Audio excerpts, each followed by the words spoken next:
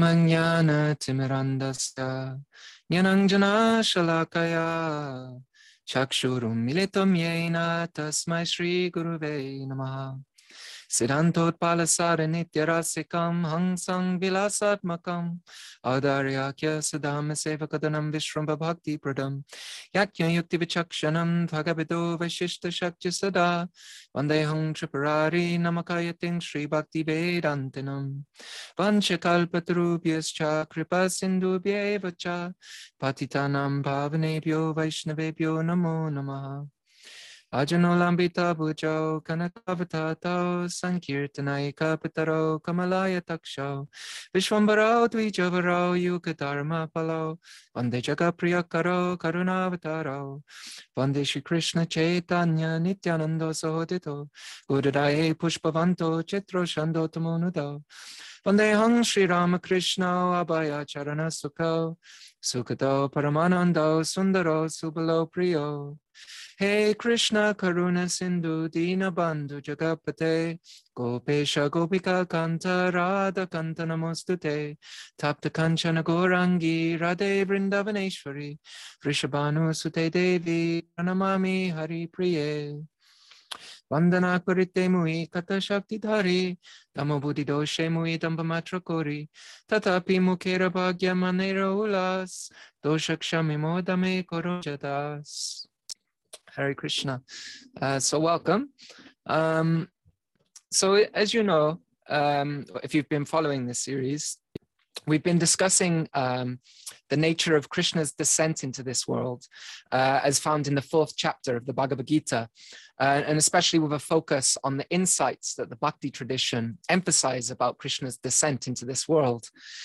So far, we've looked at the way Krishna comes into this world through his devotees in the form of the parampara, and the devotees who are part of that parampara, who draw out new insights about Krishna by the power of their bhakti, just as Arjuna draws out the things that Krishna reveals about himself in this 4th chapter by his bhakti. And so we also took a look at what Krishna himself said about himself in regards to coming to this world, that by the power of his internal potency, his Atma Maya, he comes for his own purposes. And his purposes are, of course, directly tied to the desires of his devotees. So he really comes by the power of his devotees' love, whose hearts are completely saturated with that same internal potency that Krishna mentioned a few verses back. So today we're going to switch gears a little and look more at the knowledge that Krishna brings out about himself. So apart from what we've discussed so far, why it's a great mercy that Arjuna has brought it out from him, we're going to look more at the knowledge itself. And naturally, it will be tied to this discussion of Krishna's descent, because in one sense, as we discussed when discussing parampara, this is one way that Krishna descends into this world, through knowledge about him coming from the Shastra or his devotees, but also to understand some of these points that Krishna's been speaking about is very powerful in itself. So we'll also hear that today also. And then next week, we're going to focus on other ways that Krishna descends in this world and how this may vary for different people. So before moving on from the verses that we left off with last week, I want to rewind back a little bit to when Krishna starts to answer Arjuna's question about how is it possible Krishna could have instructed the sun god millions of years prior. And so in response, Krishna points out that although both have passed through many births, Krishna, being the supreme controller, he can remember all those births. But living beings like Arjuna cannot remember all this. So Krishna here really wants to make a clear distinction between himself and the living entities. And this is necessary for us to understand both the greatness and the sweetness of the Lord.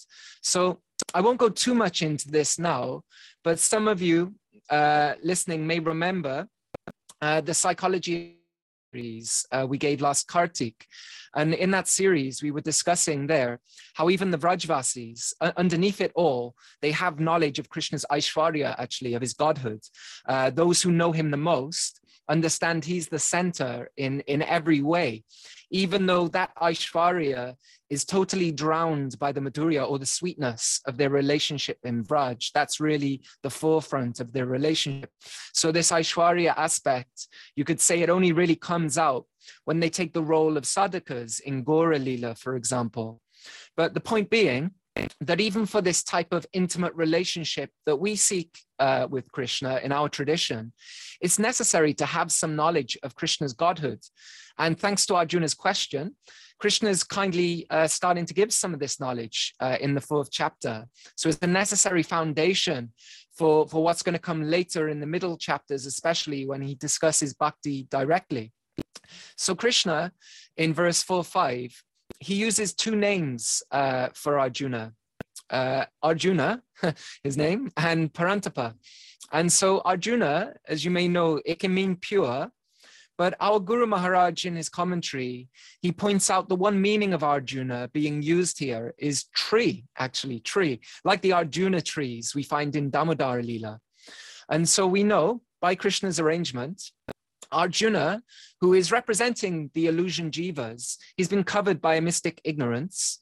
So Krishna makes this point that although Krishna himself knows all the previous births, Arjuna, due to being ignorant like a tree, is ignorant of the nature and background of his own birth, that the jiva is generally covered by the idea that we're this body, for example, and then we act in that way. So the other name that's used is Parantapa. And we discussed one meaning in relation to Arjuna's devotion and compassion before, but another way it's being used in the context of ignorance is slayer of enemies, and not in the sense of slaying the mind and senses, as we discussed in the 2nd verse of this chapter, but instead it's referring to Arjuna identifying as a warrior. That a warrior sees duality, he has to see duality, he sees friends and enemies. But as Krishna pointed out in the 2nd chapter of the Gita, in transcendence or in real knowledge, there is no duality. So these names, they're used by Krishna here to point out the nature of material existence, that we have ignorance or avidya of what we really are, spirit souls or eternal conscious entities. And someone in ignorance tends to act in an inappropriate way, just like we may have seen others or even experienced ourselves. If you've ever experienced being intoxicated, for example, too much intoxication, it can lead you to become ignorant even of who we are. And we tend to act inappropriately under that influence. I used to work in a nightclub in my late teens, so I can attest to witnessing that many times. This is the nature, though, also of our own experience, identifying with the material energy.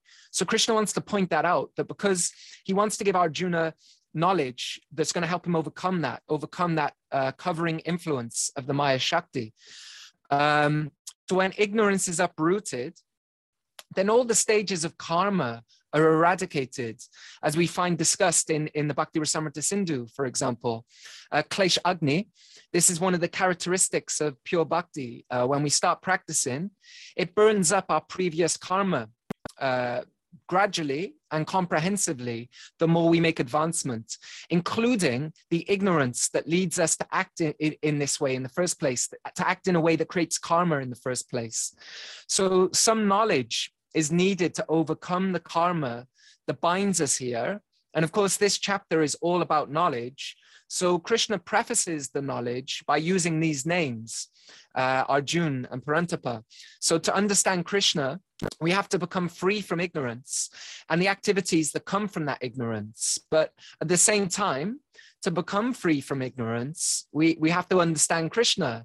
And as we know from what Krishna said to Arjuna in the 3rd verse, the way to understand Krishna is through love, through bhakti. So this is what draws the secrets about himself out.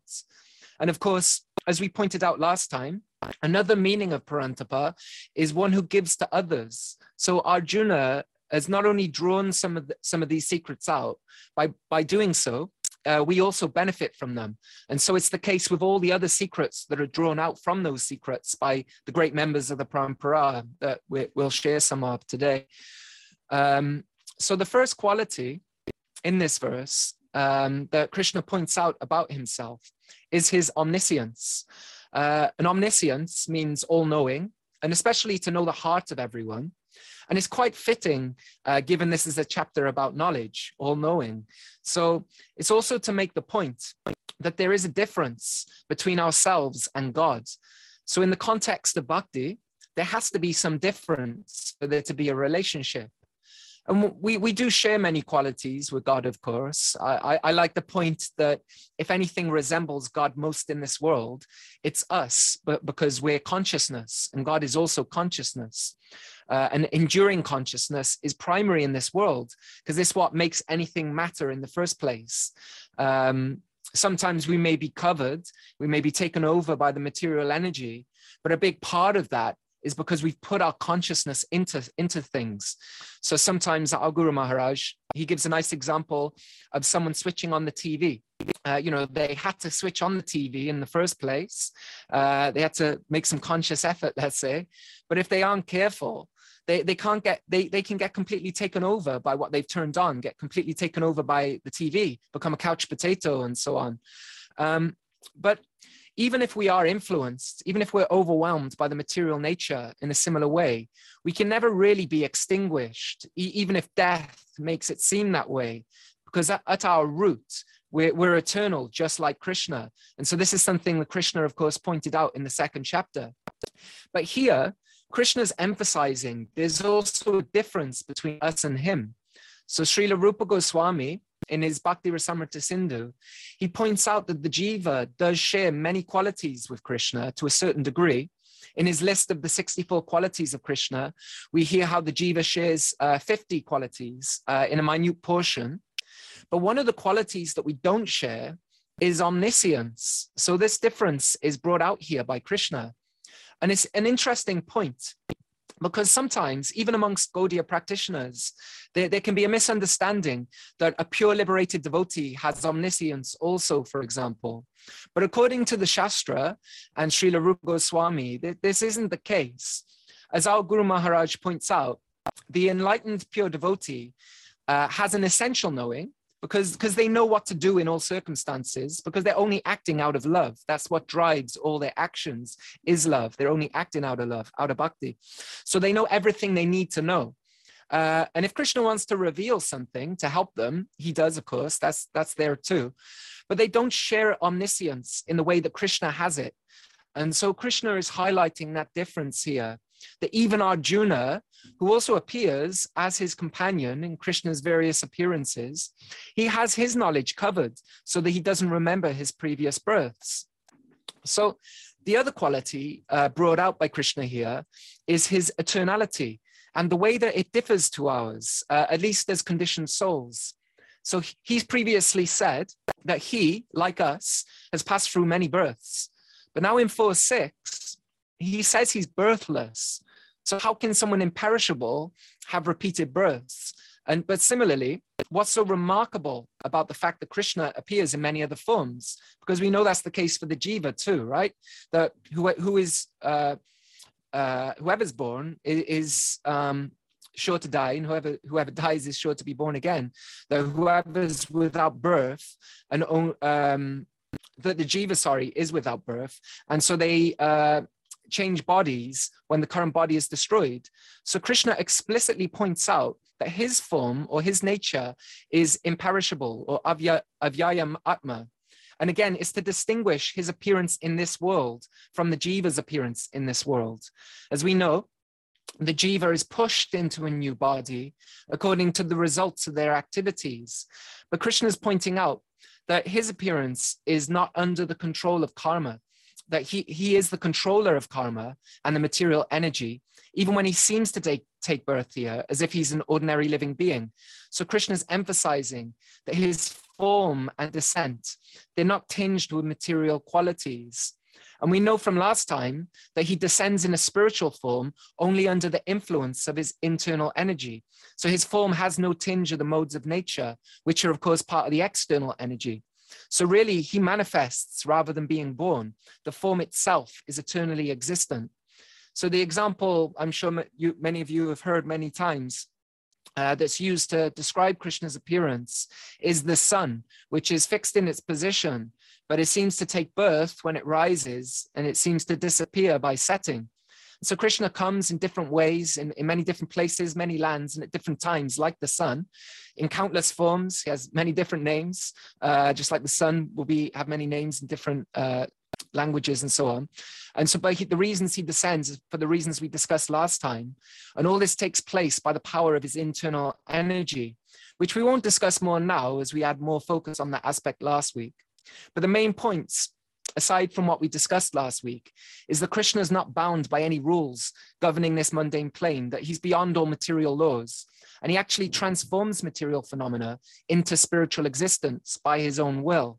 And so as we know, this descent is thanks to his devotees and Bhakti Devi in particular, who resides in their hearts.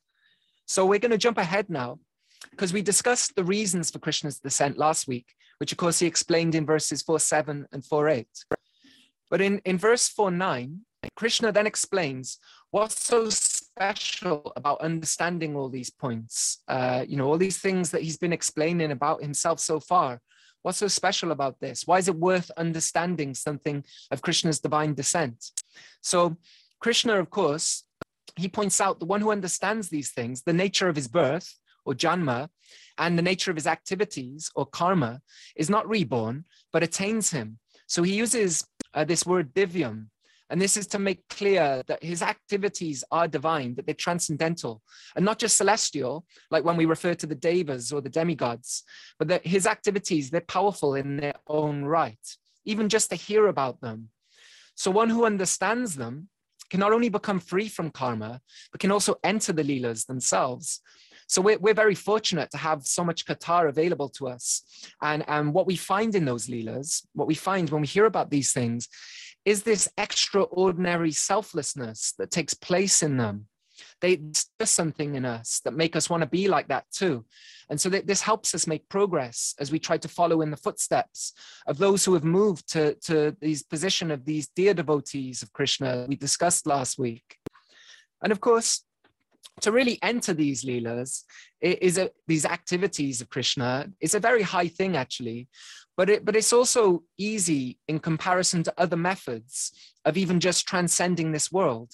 So the main practice of bhakti, it involves what Krishna speaks about here, understanding the significance of Krishna's descent and the nature of his activities, of his leelas and his birth. So this takes one even beyond religion into what our Guru Maharaj sometimes terms post-transcendence, that even the liberated want to enter that place if they're fortunate to come in contact with it.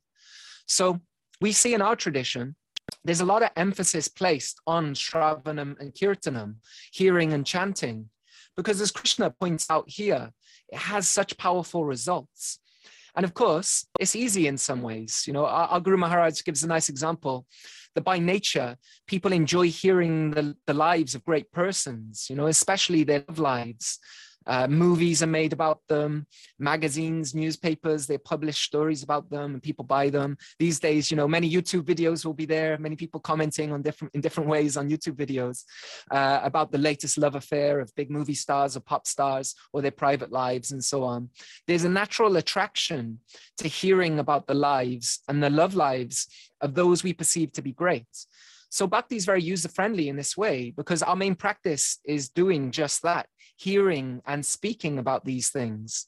So we hear about the love life of the Absolute, of Krishna, over and over. We hear all the details, the nuances, the different philosophy behind it, the philosophical imports of what happens in the Leela. And it's hard to find as much information on these kinds of things in Transcendence as we find on Krishna and his activities, all the details and these kind of things. So it makes sense, part of the divinity, even beyond knowledge, we're really interested in love, that's the way we're wired for the most part. So this is why bhakti is often emphasized to be a sublime path, that our primary sadhana is hearing Krishna's leelas, hearing his activities over and over again, hearing and chanting about Krishna. But of course, we also have some work to do also.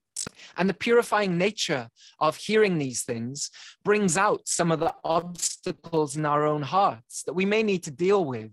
that stops us from embracing the full selflessness that we find in those leelas. But even that can be a beautiful and joyful thing. We even find these anarthas, these unwanted things, they're connected to Krishna's activities also, such as, for example, Srila Bhaktivinoda Thakur's Chaitanya Shikshamrita. It's a nice book where in that book, there's many topics, but there's a section where he links the various demons of Krishna Lila with our anarthas or misplaced values. So even that can be linked in this way also. So we mentioned this word divyam earlier, and that highlights that Krishna's pastimes, they're beyond this world. But interestingly, another meaning, according to Srila Vishwanath Chakravarti Thakur, is inconceivable or not approachable by logic. So it indicates that this transcendental nature, it can only be learned from Shastra, not just from the world of logic and reasoning. And of course, as you know, we do apply logic and reasoning. This is also important in the context of the Shastra. Use Shastra Yukti, as Srila Rupa Goswami terms it in Bhakti Rasamrita Sindhu. But the point is that we receive this information from something beyond ourselves and even beyond this world. So similarly, it means it's not that we just understand these things theoretically. Hearing these things is purifying, like I was saying, but part of that is it moves us to act in a way that we chase after Krishna. We pursue the type of love that we're hearing about. So we hear about the selfless service attitude of the residents of Raj, for example.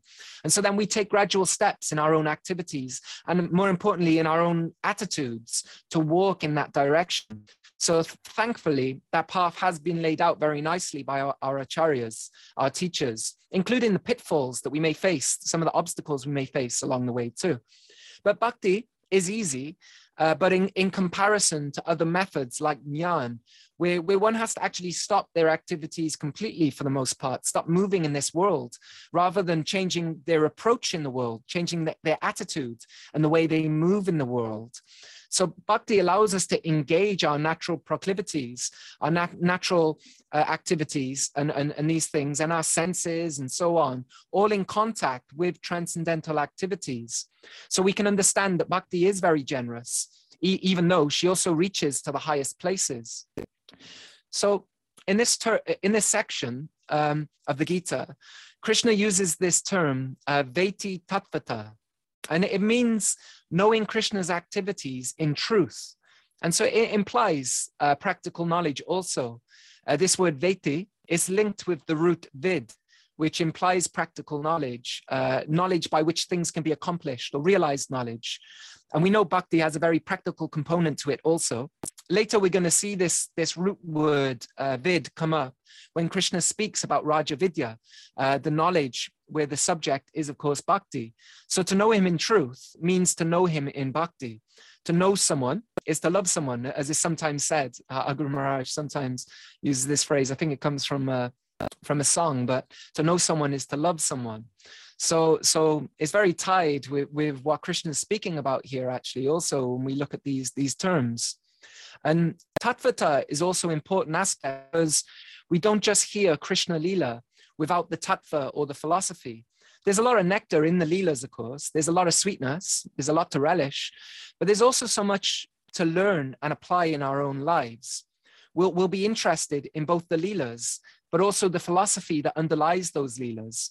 It's not just collecting the facts and the details of the appearance and of the activities of Krishna, but it's also applying them in our own lives to one degree or another, as is appropriate to where we are. So a nice example, as I mentioned, could be the knowledge of the Leelas where Krishna kills the demons. It's nice to know the details of these pastimes for sure, but it's also useful to recognize those tendencies within ourselves and what needs to be overcome, what stops us having attitudes that are conducive to the Vrindavan atmosphere, if you will. So although knowledge is emphasized in this chapter, we do see this hint toward bhakti in the sense of the emphasis of knowledge is knowledge, Krishna's appearance and his activities. And more of this will be brought out in the middle 6 chapters, because the emphasis here in this chapter is jnana. But just like when Krishna mentioned Arjuna's qualification to hear these things, bhakti is certainly present. So in the next verse, 4:10, Krishna explains the one who pursues this type of knowledge will become absorbed in him. Sometimes this is said to mean prema, but devotees have attained divine love by absorbing the mind in him, free from fear, anger, and attachment, and by the fire of knowledge. So Krishna uses this term jnana tapasa here. And of course, tapa means austerity, and jnana means knowledge. And there are different ways to understand this, according to our teachers. In one sense, tapa or austerity leads to knowledge. If you do austerity, you get knowledge or self-knowledge in particular. So tapa and jnana are synonymous in some ways. We know from the Bhagavatam that Lord Brahma, he wanted to understand his source. He wanted to find out where did he come from. So he heard this sound, tapa, and this led him to meditate, a type of austerity. And this led him to understand something of Krishna, actually. So not only of himself, but also something of Krishna. He actually met him face to face. So understanding him in truth, you could say. He understood Krishna in truth through his tapa. And we also have different types of austerity in bhakti that help us make progress, even though, generally it's not, a really austere path in the fullest sense of the term, compared to, say, the austerities you see in jnana and so on. But we do have different types of austerity in bhakti also. When we look at the 6 limbs of surrender, for example, Sharanagati, we find two limbs of Sharanagati, Anukulyasya Sankalpa and Pratikulyasya Varjanam. And this means to accept those things favorable and reject those things not favorable for our practice of bhakti, of pure bhakti. So there can be an austerity in that. I'm sure we've all, at some stage or even at the moment, especially when we have tastes for various things that are unfavorable. And if we lack taste for those things that we know are favorable for our practice, actually. But we find when we do engage in those things, even when it may seem to be an austerity at times, we find realization come by doing these things. And similarly, another limb of Sharanagati, and of course emphasized by Mahaprabhu in Shikshashtakam, is Karpanye or Dainya, humility. And I'm sure many of us can attest how difficult and how much of an austerity it can be to be humble in all situations. We may even fall short of that at times. I can speak personally.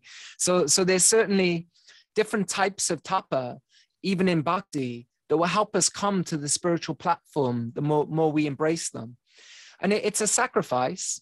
And we know from other sections of the Gita, the power of sacrifice. And Krishna will also speak about this more later in this chapter, also in the 4th chapter, but he also spoke about it in the 3rd chapter. In the 3rd chapter, he spoke about how sacrifice runs the world. All the things of the world come from sacrifice. So this is one way to look at this term, jnana tapasa. But another way is the austerity of knowledge directly. Not just that tapas leads to knowledge, but that we engage in the austerity of taxing our intelligence, as it's sometimes said, to understand the Shastra as much as we're able to and equipped to do. And we see in the 18th chapter, Krishna says this directly when he says that one who studies this Bhagavad Gita worships him by their intelligence. So it's a great practice to use the intellect to understand the message of the Gita and the Bhagavatam and different Shastras. And hopefully, these different series can contribute in that way also. But apart from the Gita, in general, it can be an austerity just to try to understand the inconceivable nature of Krishna, right? So to try to understand the inconceivable nature of Krishna's appearance and activities. We was it last week or the week before? I forget now, sorry, but I think maybe the week before, we read this quote from Chaitanya Bhagavat that described how even Ananta Shesh can't describe all the activities of Krishna. There's this transcendental competition between the two. Krishna manifests more and more great qualities of himself. And so Ananta Shesh is trying to keep up describing and glorifying them. So if that's the case between God and his expansion, what to speak of ourselves, it can be an austerity at times to understand the inconceivable nature, although joyful too. You know, how many of us have felt our heads a bit spun at times when hearing some of these classes on Tattva Vivek, or maybe hearing Guru Maharaj's classes, for example? I know I have personally. We hear something, we think we've understood it and captured it, and then we learn something else that makes us question what we've heard, and sometimes from the same teacher. And it's related to our session on the Parampara, that it forces us to think a bit deeper about what we've understood. And so this can be an austerity at times. I remember personally, when I first came in touch with the Harmonist online magazine that is run by our Guru Maharaj and some disciples of our Guru Maharaj, some God brothers and God sisters. They, when I first came across that, it's a very wonderful magazine, online magazine or publication. And I'd spend hours each day just reading different discussions, like all the backing and forring of different opinions on some of the philosophical articles posted there. There would be people from with different understandings and bringing different arguments in. And also Guru Nishta's comics. I really appreciated Guru Nishta, his comics there. Also, they sparked many nice discussions. And by reading them, I learned so much, hearing the different opinions, and especially seeing how Guru Maharaj would respond using Shastra Yukti. But it could be very tiring at times also, and even emotionally draining, because especially when it would confront topics that I thought I'd understood, and now we're seeing that there was more to understand, and even in ways that were contradictory to how I thought things were quite clear cut. Oh yeah, this is like this, ABC, this is how it is. And then I'd see something that kind of like swerved that on the head. And it took some time before I could digest and then harmonize different things. I'm sure we've all got that experience. And so in those times, it can be a bit, leave a bit of foggy mindedness, if you will, and these kind of things. And so it can be an austerity at times. So this can be a real jnana tapasa, but it's a worthy pursuit because it's purifying in itself, and it can have a transformative effect. Personally speaking, I'm glad to have gone through that exercise and also continue to go through that exercise. It's not that is now I've passed through that. I've still embrace topics and find topics that it's kind of like, okay, actually, have I really understood this? And it certainly helped deepen my own faith in Shastra, and to see that there's so many levels to Shastra, and also on a personal level, distance myself more and more from a more dogmatic understanding. It's helped to embrace more shades of gray. And of course, Krishna is not black or white. He's blackish. So the more we understand Krishna and his nature and qualities, the more we'll take refuge in him in all situations, including, you know, when we're trying to embrace and gain more knowledge of him, of his activities and his birth and so on. And more he will become the central focus of our lives. The more we're focused on the conception that Krishna gives here, the more determined we are to realize these topics. It can also bring other austerities too, because to hear misleading information, for example, about spiritual life, it can be an austerity. And it's maybe something that we need to tolerate at times, especially when we're having dialogue with others. So Krishna points out this in this section, that one will be free from affection, fear, and anger. Even to those, I think Srila Vishwanath Chakravarti Thakur brings this out, that they will even show affection, fear, and anger to those expressed misinterpretations of God's nature and understanding of what Krishna is giving here. So this is possible for such a person because they are more preoccupied with being absorbed in constantly glorifying Krishna, in meditating on him, thinking of him, hearing of him, singing about him, and so on. You know, they're so absorbed in the practice of bhakti itself that, you know, they don't have time to be focused on attachment, fear, or anger. So the more we become free from attachment, fear, and anger, the less we'll be distracted from these practices. And when our assimilation of transcendental knowledge frees us from these things, then we can be fully absorbed. But as we discussed, bhakti is user-friendly. So we do have to take some trouble to understand Krishna. There's a nice tagline for these Tattva Vivek series, and that's that the Tattva is the underlying philosophical canvas on which the art of Krishna Leela is drawn. So we have to sort out these various representations of the philosophy in ourselves, and come to understand what are genuine representations, what are not, what are shades of gray, and so on. So we can be fully absorbed in those in a proper way. And this can be austerity at times also. And we may have understandings or leanings in ourselves need to be adjusted or uprooted. Sometimes devotees may practice out of fear, for example, such as the fear of hell. Sometimes you see, sometimes devotees can kind of like really focus on the fifth canto, end of the fifth canto, for example. And sometimes that might even fuel their practice, or fear of being excluded from one's social circle. And we may also have this on a subtle level, a fear of what might happen if we don't practice bhakti. But this fear-based motive, it has to be eliminated eventually. And we may also be attached to a particular understanding of the philosophy also.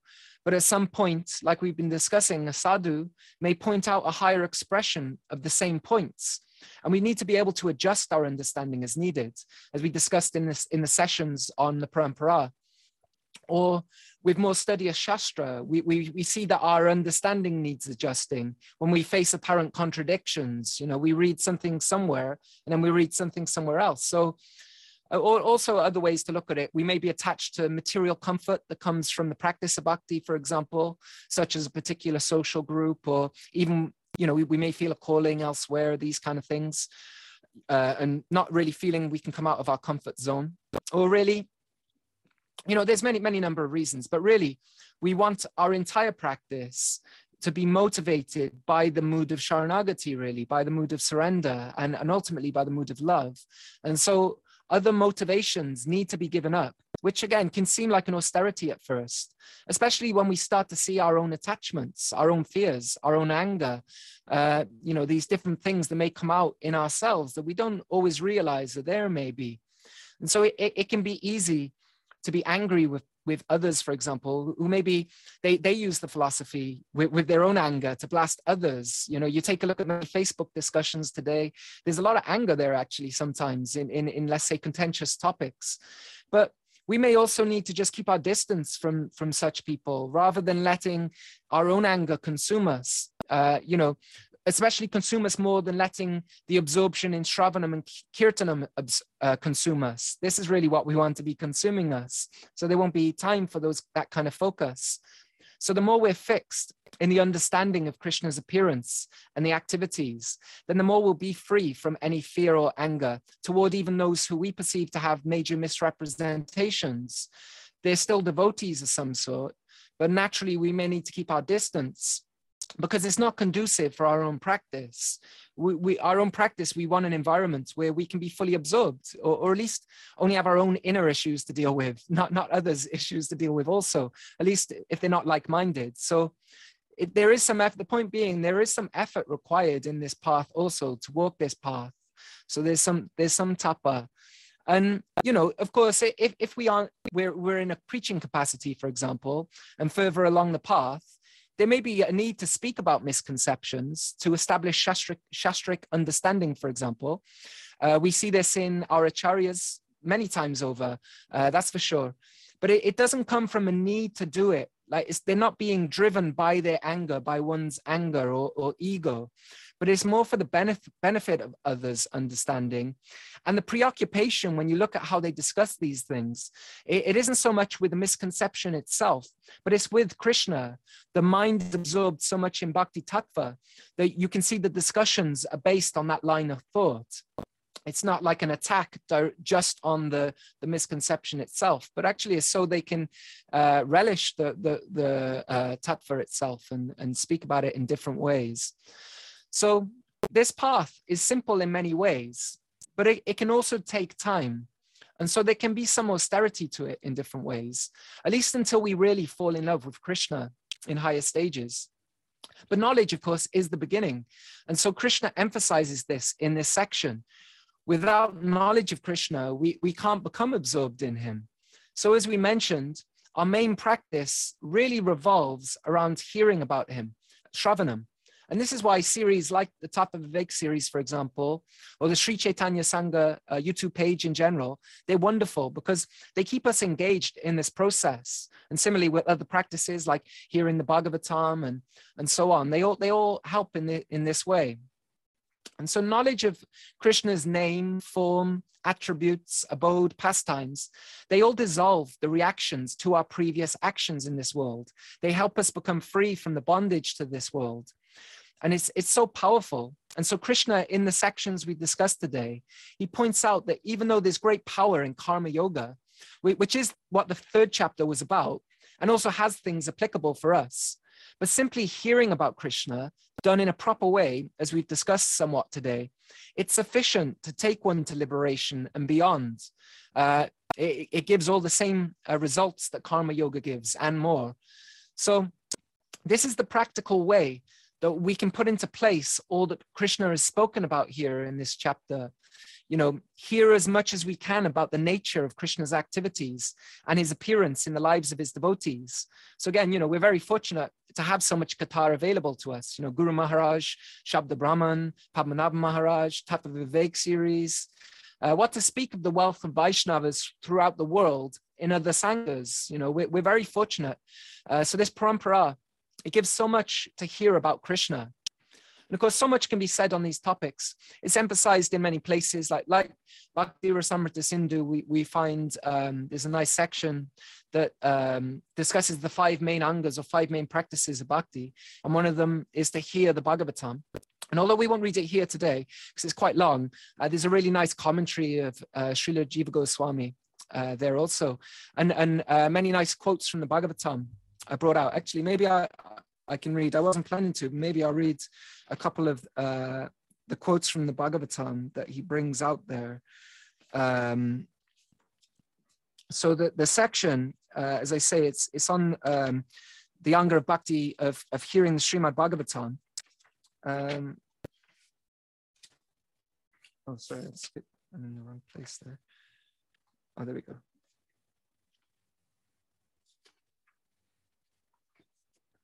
So sorry, found it there. I marked the wrong place. So yeah, so the verse that Srila Rupa Goswami quotes. He says, relishing Bhagavatam from the first canto, and says, "O expert and thoughtful men, relish Srimad Bhagavatam, the mature fruit of the desire tree of Vedic literatures.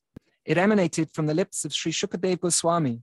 Therefore, this fruit has become even more tasteful, although its nectarian juice was already relishable for all, including liberated souls." So, as I say, it's quite a long commentary, so I won't read it here, but I highly recommend it if you have access to Bhakti Rasamrita Sindhu with the commentaries. But I'll just read a few of the quotes that he quotes there from the Bhagavatam. So this verse from 177 says, simply by giving oral reception to this Vedic literature, the feeling for loving devotional service to Lord Krishna, the Supreme Personality of Godhead, sprouts up at once to extinguish the fire of lamentation, illusion, and fearfulness. So you can see how that's quite tied into this verse here in terms of the fear, anger, and attachment and so on. And then from the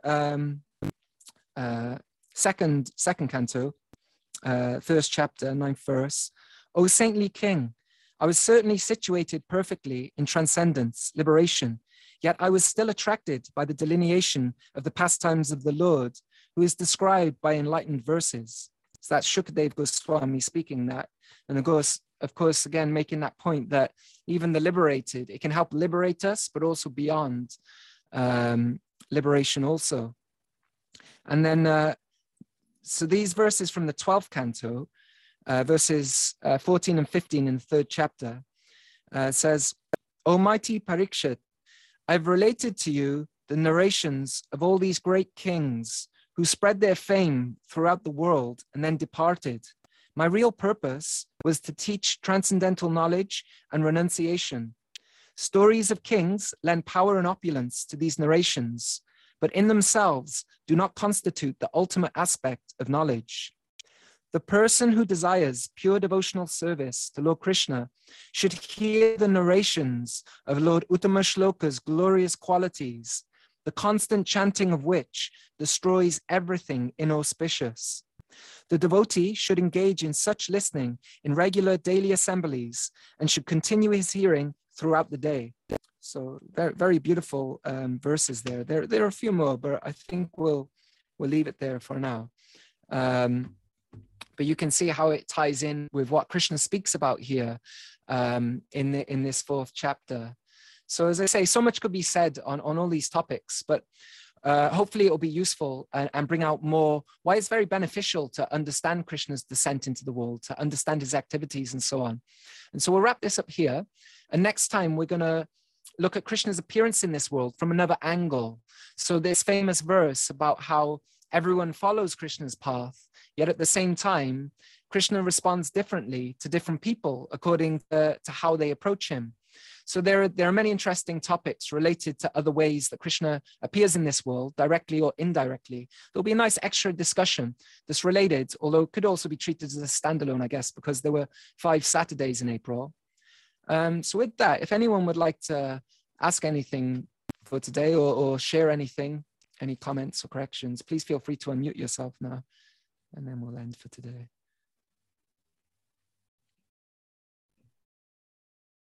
Hare Krishna. Hare Krishna, Krishna Kumari. Hare Krishna. I just wanted to thank you for the class again. It's just, I was just madly trying to write notes and notes. So to get it all down. So I'll have to listen again. And I wanted to ask you, you talked about how they link the demons to our anartas. And I don't know if you said, where can I find that at to refer? So it's, sure. So there's a book by Srila Bhaktivinoda Thakur, and it's called Sri Shikshamrita. So yeah, so like the nectar of it. Is it Shikshamrita? Yeah, it's say again. Sorry. Oh, sorry. Yeah, Mohini just corrected me. Chaitanya Shikshamrita. Okay. Sorry, Chaitanya Shikshamrita. And so he speaks about different aspects. Srila Bhaktivinoda Thakur speaks about kind of like, different stages in bhakti and different aspects of bhakti in there. But in this, I couldn't tell you off the top of my head the chapter it's in, but there is a section. But maybe I can look it up and let you know for next time if you don't manage. But I'm sure if you Google Bhaktivinoda Thakur Anarta's demons or something like that, you'd certainly find the exact references there. Okay, that just sounded really interesting. I've heard of that before, but just it sounded like it would be helpful as well. And I was also thinking about the class yesterday from Kishore Krishna and, his Puad class, and we were talking about dualities and friends and enemies, which you also brought out in your class as well. And I was, the thoughts that I had about that were, that it were all about relationships. And, we have these anartas, and that those relationships kind of bring out those anartas. And so I was thinking where there's the anartas, there's like an absence of bhakti there. And you talked about the austerities that lead to knowledge, and these lead to kind of self-knowledge. But when we do that in combination with our practice, our Krishna consciousness, and we have realizations about Krishna, we get to know Krishna, and about ourselves, it almost feels like Krishna's descending for us at that time, when we're working through our anartas and working, on our practice and how, we come to this realization that by loving God and loving each other, that we have this common denomination of serving God and Krishna, and that, we're using kind of our intellect to understand that. I don't know, it just kind of, it just felt like that idea of descending came on a more personal level when we engage in this process and with others. Does that make sense?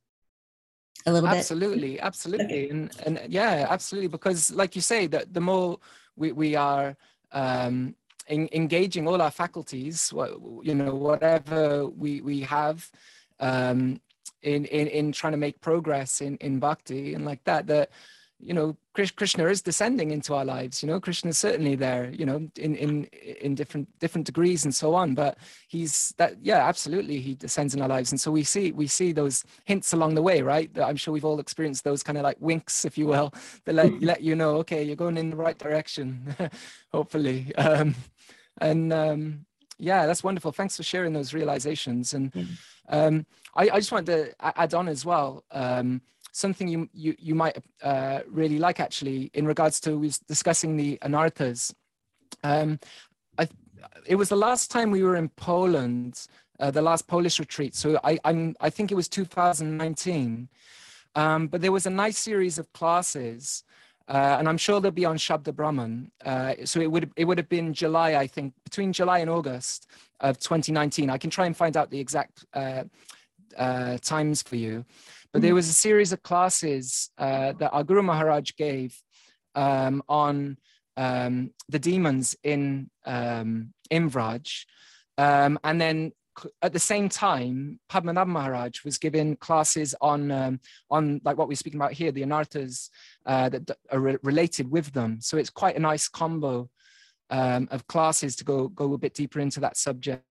You have the inclination there. Yeah. Thank you. No problem. I'll try and I'll look up to see if I can find exactly where it was, and maybe I can send them next week or something. Okay. Thank you so much. You're welcome. Thanks, Krishna Kumari. Great to hear from you as always. And yeah, I guess does anyone else have anything they'd like to share or ask before we wrap up, and then just leave a little second. Okay. Well, thank you, everybody. Really appreciate it. And yeah, I look forward to next week, and then that'll be the conclusion of this series at least. So have a lovely week, and Hare Krishna. Panchakalpatarubhishcha kripa sindhubhya eva cha patitanam pavanebhyo vaishnavebhyo namo namaha. Hare Krishna.